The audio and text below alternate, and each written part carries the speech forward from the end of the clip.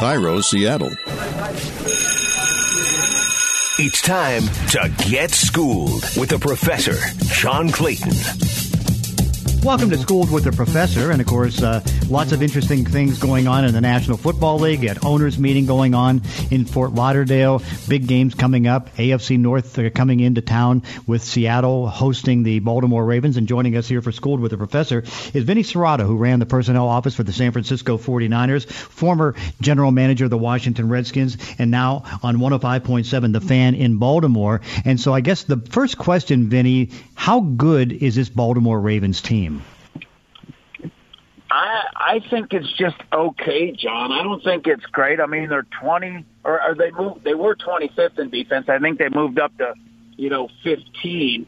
But they've got a lot of issues rushing the passer defensively, and a lot of injuries in the secondary, why they traded for Marcus Peters. And then offensively, the offensive line and pass protection is not great. Run blockers, they're okay. The quarterback, makes things go. Mark Andrews, the tight end, is very good. And Ingram, the running back's good. And if Marquise Brown plays, he didn't practice today, but if he plays, then they've got a deep threat. Otherwise, they really don't have a receiver that scares you. How surprised are you that they didn't keep some of the guys on defense? Because it's hard enough, and from drafting them, trading for them, all those things, to get good pass rushers. And I guess, Terrell Suggs, T. Sizzle, wanted to get back to Arizona, so he's gone. Xavier Smith over in Green Bay is one of the better pressure guys in the league at the beginning of this season. To let two pressure guys like that go had to be tough. Well, they didn't want to lose Suggs, and that was kind of a surprise to them. With Zadarius, he got $17 million, so they couldn't afford him because Matthew Judon's up this next year too, and Ronnie Stanley's coming up, and Marlon Humphrey's coming up. So they couldn't afford to pay him. So I think they undervalued him a little bit, Zadarius. And Zadarius, I want to say he's got 6 sacks already. I mean, and he's playing extremely well. So yeah, I mean, it's hurt him. And what they said was they were more worried about the O-line than they were the pass rush because they said, in Wink we trust.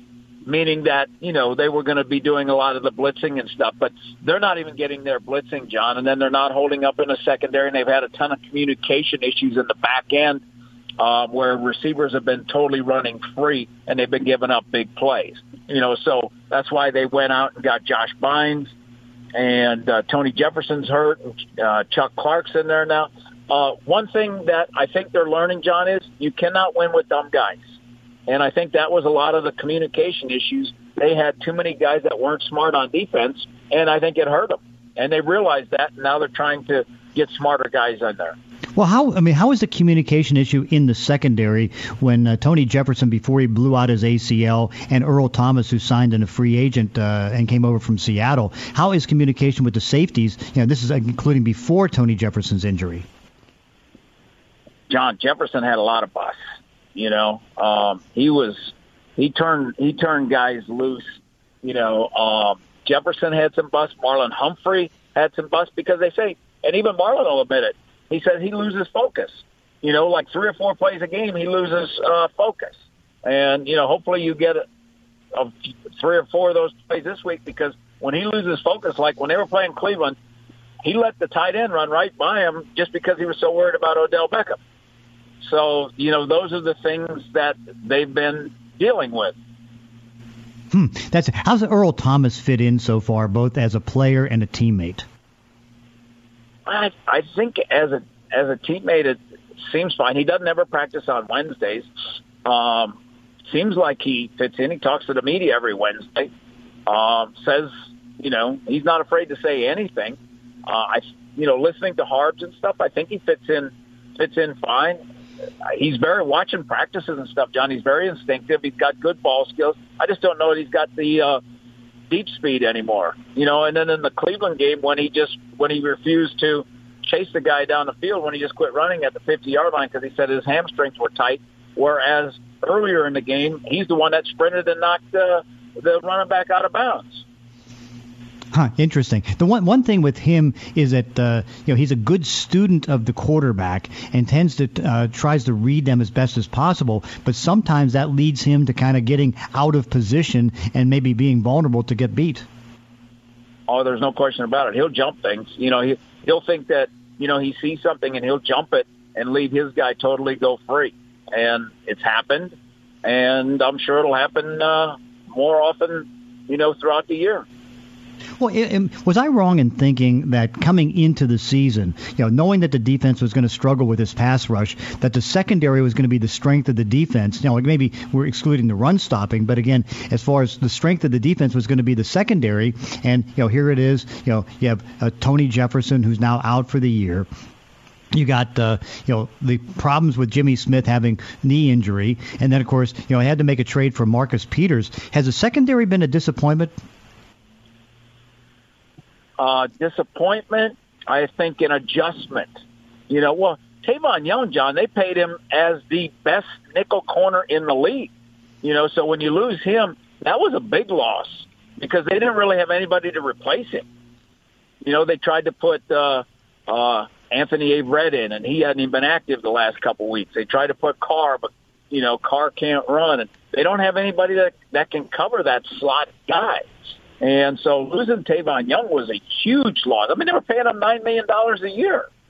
And, Jimmy Smith, losing Jimmy hurt because then you're playing Carr and you're playing Maurice Canady and, you're playing guys out there where there's a big drop and people go after him. Canady had 9 tackles last week, and most of them were because they were completions. Wow, that's scary. I know that Earl Thomas, once he got there, because he's used to cover 1, cover 3 type defense, said that it was taking him a little bit of time to learn the nuances of the Wink Martindale defense. I mean, how difficult is it to pick up, and what is the defensive scheme?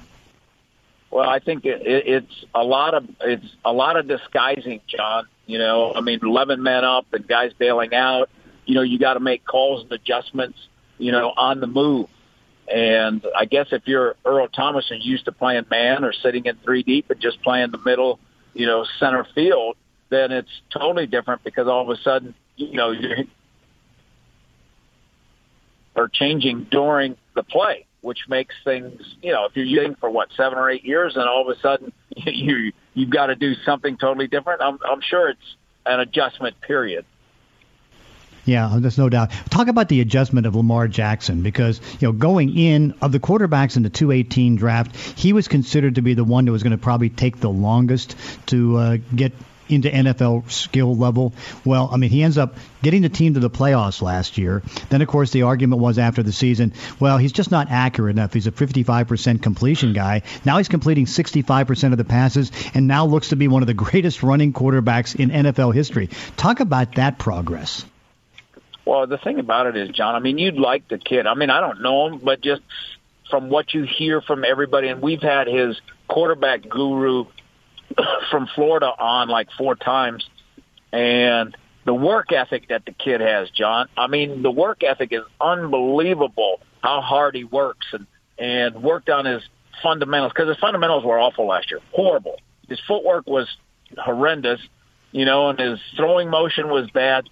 And he's fixed it, and he's worked on it, and he's worked on it, and he's, where his base and his balance and his steps and, throwing the football are so much better and more consistent. Because we talked all off season was Lamar needs to be consistent. He needs to be consistent, and right now he's being consistent, and that's the thing. And he's playing confident. He's having fun, and they simplified the offense for him to make things easier. So everything right now is good. And John, the guy is faster than fast. I mean, he outruns angles. He is super fast.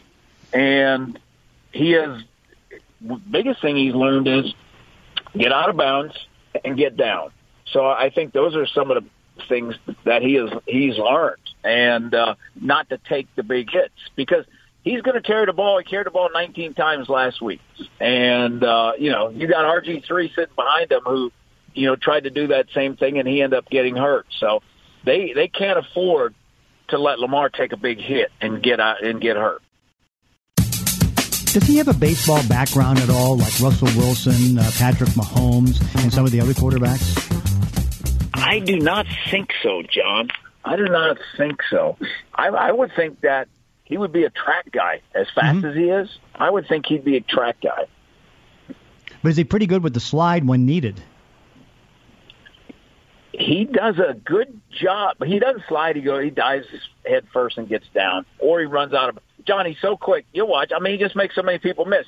He'll stop and start on time, and guys will go flying, and then you'll just run out of bounds. Marquise Brown's kind of an intriguing type of player, too, because, I mean, he was a cousin of Antonio Brown, brings a lot of flair to the game. How's he been despite his injuries? Injuries is the key thing. I mean, John, he did not participate in one OTA, one mini camp practice, very little practice during two-a-days, and, he's practiced on and off during the season. He caught a nice touchdown pass against, Pittsburgh, and then he's hurt, so he's you'll see him, John, when you see him on the sidelines on Sunday, you'll see how small he is. He's tiny. He needs to get in the weight room. He needs a year to gain 15 pounds to get in the weight room. Probably weighs about $165. So he gets hurt every time he plays almost. So, but he's very electric and he's good with the ball in his hands. He can make people miss and he's super fast. On a different note, how are you amazed at right now how bad the AFC is? Right now in interconference play, NFC teams are winning 19, AFC teams 10, and that's on the pace that's going to be somewhere between 2004, 2006, when you had the AFC, winning 44 of 64 games in 04 and 40 of 64 games, and that means a lot of 9-win divisions if that's going to be the case and if it continues. Well, with the schedule that the Ravens have, John, I mean, if they lose this week, then they have bye, then they got the Patriots, and then, they've got Buffalo and Houston and the Rams, and they've got a bunch of good teams. They got, 8 could win the North, very easily could win the North, but the AFC, it's not strong. I mean, when you look at Kansas City, defensively, not great. New England, offensively, they're struggling. The Ravens, offensive line's not great. Defense isn't great. They've got a running quarterback that's outstanding. Yeah, I mean, there's no complete team really, John, in the AFC. I don't see. No, in fact, you look at the closing schedule right now. Baltimore has a schedule of 5-0-9, which is 29, 28, and 1. Team like the Steelers, 2-4 with either Mason Rudolph or a rookie quarterback. They've got a 348. And it's like second easiest in the league. And what you look at is that, hey, if you're a bad team except for maybe the Jets, except for maybe Miami and Cincinnati, you can be with a 2-win team and still have a chance. Yeah, there's no doubt about it. There's no doubt about it. And John, the two major things that I've kind of noticed in, watching film and stuff, offensive line play is horrendous and officiating is horrendous. Those are the two things that really stick out. Offensive line play is so bad. Around the league, like Cleveland's offensive line was bad. Kansas City's O-line was bad. Seattle's offensive line is not good. The Ravens' offensive line is not, so poor play in the offensive line. It's amazing. And it can't just be because the offensive line doesn't get much time to do anything in the preseason games. I mean, I think part of it has to be the longer time it takes for college blockers to adjust to the NFL, and then it's just hard to find linemen that fit together. Yeah, and I think one of the bigger things is, John, the college offensive linemen, high school offensive linemen, they're never in a three-point stance. Never in a three-point stance. So you never see them run blocking. Like for Seattle, who wants to run the ball 50% of the time, out of a three-point stance, come off, flat back, roll your hips. They don't do that. All they do is pass set. So they're not the most physical guys. They're not the toughest guys. So times have changed offensive line-wise. Like John, Kevin Gogan, he'd be laughing at the Steelers today. Oh, no question about it, because, he was so physical, and, he loved to just knock you down. And one thing about this offensive line, even though DJ Fluker's probably not going to play because of a hamstring injury, it's a knock-you-in-the-face type of line. And, Mike Solari, he likes big guys in the line, and he wants to kind of have a line that wants to punch you in the face. Mike Solari is an outstanding offensive line coach. He was our tight end coach when I was at the Niners, and if he made Brent Jones a blocker, and Brent Jones probably blocks as well as me and you, John, and he made Brent Jones a blocker. So Solari, I got great respect for Mike Solari. I think he's a great offensive line coach. So I think he'll develop the guys. But early in the season, watching film, When I watched the film of the Cleveland game, that number 74, the left tackle, oh my gosh, that was not a good day for him. Oh, no doubt. Hey, I would be remiss not to ask you, it's like, how stunned are you with what's going on with the Washington Redskins? Oh my, well, Bruce Allen's destroyed a lot of organizations, and he's doing another one. So am I surprised? I guess disappointed, but I'm not surprised. So what did they do? What do you think that the next move is going to be to get this team better? Well, they need to trade Trent Williams. What they need to do. Agreed.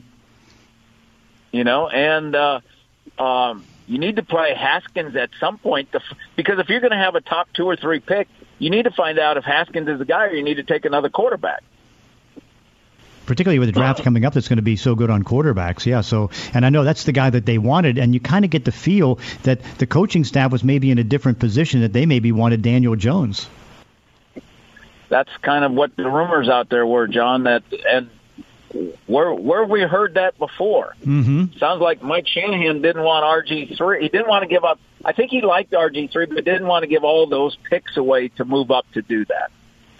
Kind of amazing. So, finally, what kind of game do you expect Baltimore and Seattle on Sunday in Seattle? Well, John, when I looked at, all of Seattle's home games, they've won 2, lost 1. The 2 home games that they've won are both 1-pointers, and the one they lost was a 6-pointer. So I'm expecting a close game. I'm expecting, a 3-point game. And I kind of like Seattle just because if they don't, John, you tell me, if they don't get pressure, if they don't get hardly any pressure, on Russell Wilson, what's he going to do? Mm-hmm. Yeah, because, he is so accurate right now with the stuff that he's done in the offseason to improve his strength, his accuracy, his core ability. And, what's been amazing is that I don't think there's a quarterback in the league right now that is as accurate on downfield throws as him. Because, whether it's going to be to Tyler Lockett, to DK Metcalf, who's been a major factor. He's been a good player for them that nobody expected. Yeah. And it's like, so you look at that, and, it's not as if this is kind of overnight. You look last year, they were running the ball 160 yards a game, and in the last 8 games, they averaged 30 points a game, 240 points in the last 8 games. Russell Wilson right now is the MVP in the league. Well, John, it almost looks like they run 2 offenses. It looks like they run, like the power eye, and they run extra tight ends, and then they'll run the RPO stuff. So It almost looks like they kind of have 2 different. We have our run mode, and then we have our pass mode, and it looks like a lot. They want to boot him. They want to move the pocket, and especially if he's starting to get hit, then they're going to start to roll the pocket just to get him away from the trash. Yeah, he's really good at that. Hey, Vinny, thank you so much for joining us on Schooled with the Professor. My pleasure, John. And that does it for this week's podcast. In between episodes, you can follow me on Twitter at Clayton ESPN. If you enjoy these weekly one-on-one conversations, consider leaving a review on iTunes or wherever you're listening to the show. Thanks for listening. See you next time on Schooled with the Professor.